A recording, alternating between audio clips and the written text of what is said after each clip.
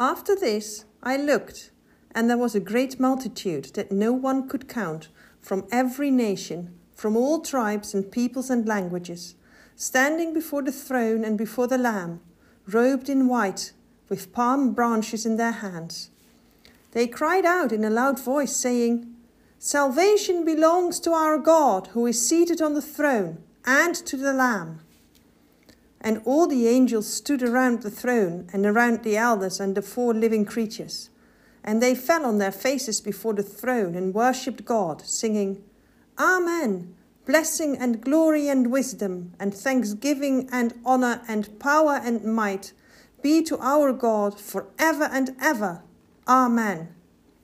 Then one of the elders addressed me, saying, "Who are these, robed in white, and where have they come from?"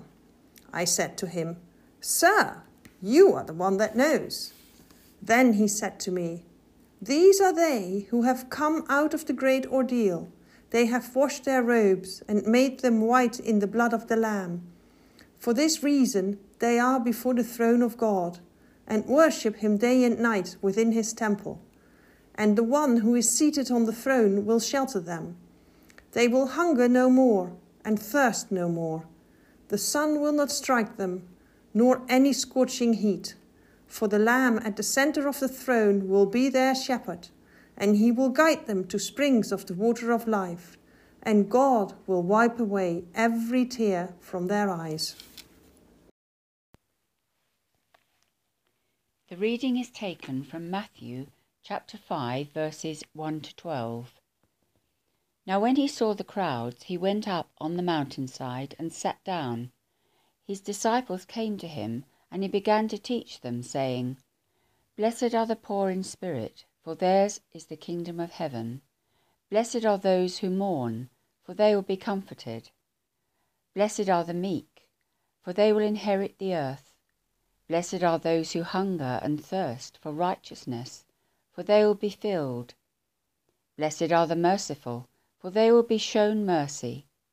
Blessed are the pure in heart, for they will see God. Blessed are the peacemakers, for they will be called sons of God. Blessed are those who are persecuted because of righteousness, for theirs is the kingdom of heaven. Blessed are you when people insult you, persecute you, and falsely say all kinds of evil against you because of me. Rejoice and be glad, because great is your reward in heaven. For in the same way they persecuted the prophets who were before you." This is the word of the Lord. In the name of God, Father, Son, and Holy Spirit. Amen. After this I looked, starts the first reading for today from the book of Revelation. After this. But after what? What's been happening before the passage we heard?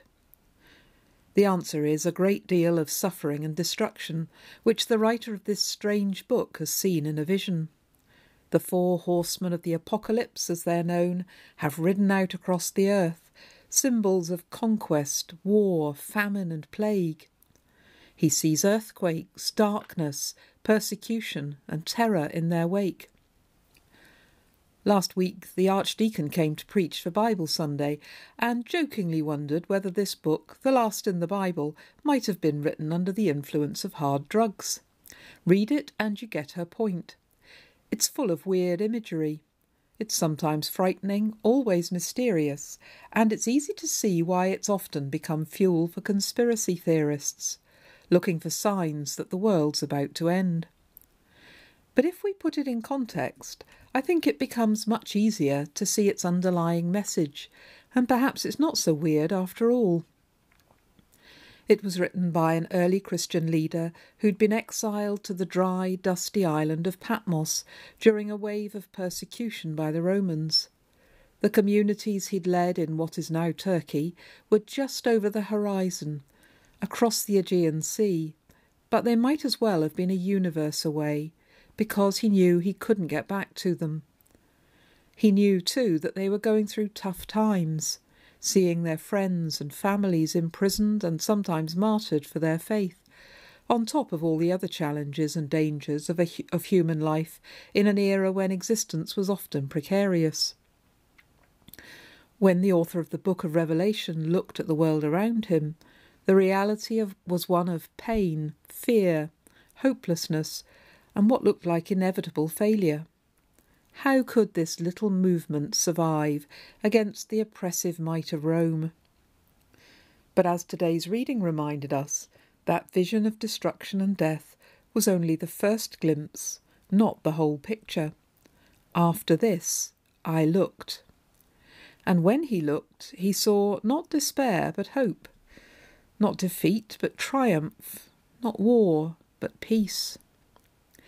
This brave, faithful leader opens up the possibility for himself and those he writes to that what they see, the suffering that looms so large, is not all there is to see. Rome may seem omnipotent, all-conquering. The world may seem to be full of hatred and despair, but beyond, beneath, above, within it are other realities which change the picture completely. The forces of good, the forces of God, are stronger than the forces of evil, he says. Instead of just seeing the tiny struggling groups of Christians in the churches he's left behind, who seem to be heading for oblivion, he sees a great multitude that no one could count in the heavenly realms, people from all tribes and peoples and languages. He and his congregations are part of something far bigger than themselves, and the lives of those who've died for their faith have not been a waste or a failure.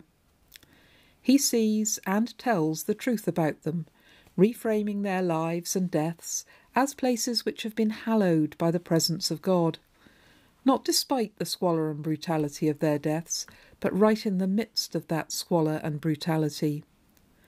They have washed their robes and made them white in the blood of the Lamb, he says, and we scratch our heads and privately decide it must be nonsense, because washing something in blood is not going to make it white. But the upside-down nonsensicality of it all is precisely the point.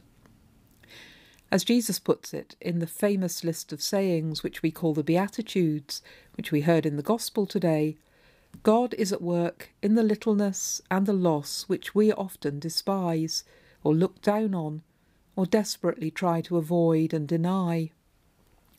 Blessed are the poor in spirit, those who mourn, the meek, those who hunger and thirst for righteousness.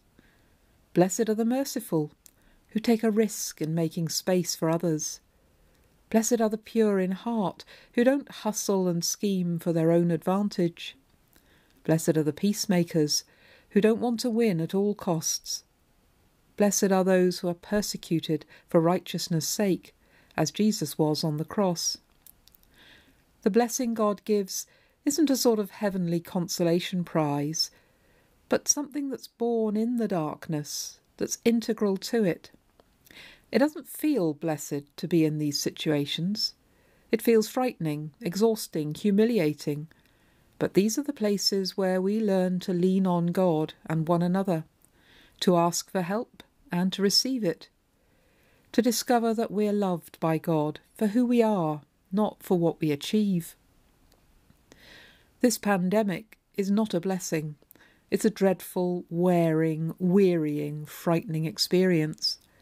But within it, many people have found blessing and created blessing for one another, drawing closer to one another and to God. In this church and village community, I've been moved by the way in which people, without any grand plan, quickly swung into action to help one another in practical ways back in the spring. The way people took time and care to keep in touch with one another, to support one another through the challenges and griefs of this time. I know we're not perfect, and no one has a magic wand, least of all me, that can make this time easy. But I've rejoiced in the discovery of countless holy places and holy moments, when people have quietly given and received love, acted with kindness and generosity, found ways of connecting with each other, tried to make sure no one was excluded. People often say when they're thanked or recognised, "Oh, it was nothing." But it wasn't. It was something, It is something, and I think it's a far bigger something than we often realise. It's easy, as the author of the book of Revelation found, to feel overwhelmed by the suffering around us, the scale of the challenges, especially as this pandemic and its wider effects grinds on. But like him, we can get glimpses of glory, if we look for them, which remind us that there's another reality which is bigger than we can imagine. Those tiny acts of kindness can open the way to new life and new hope if we'll let them. Today is All Saints' Day. It's the day on which we particularly remember those saints whose names have been forgotten or were never known in the first place. The people who gave their help or made their sacrifices without notice or thanks. Their lives may seem to have been insignificant or even wasted, but they opened up holy spaces in the world, windows through which others could glimpse heaven amidst the mess and muck of earthly life. It's a day, too, to remember that saints still walk among us, and that each of us is called to be one of them.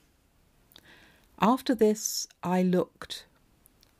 Whatever the this is for us, whatever challenges and sadness we see around us, let's ask for the grace to look, and to look again, to look with the eyes of God, so that we can see his light in every place, every person, every moment.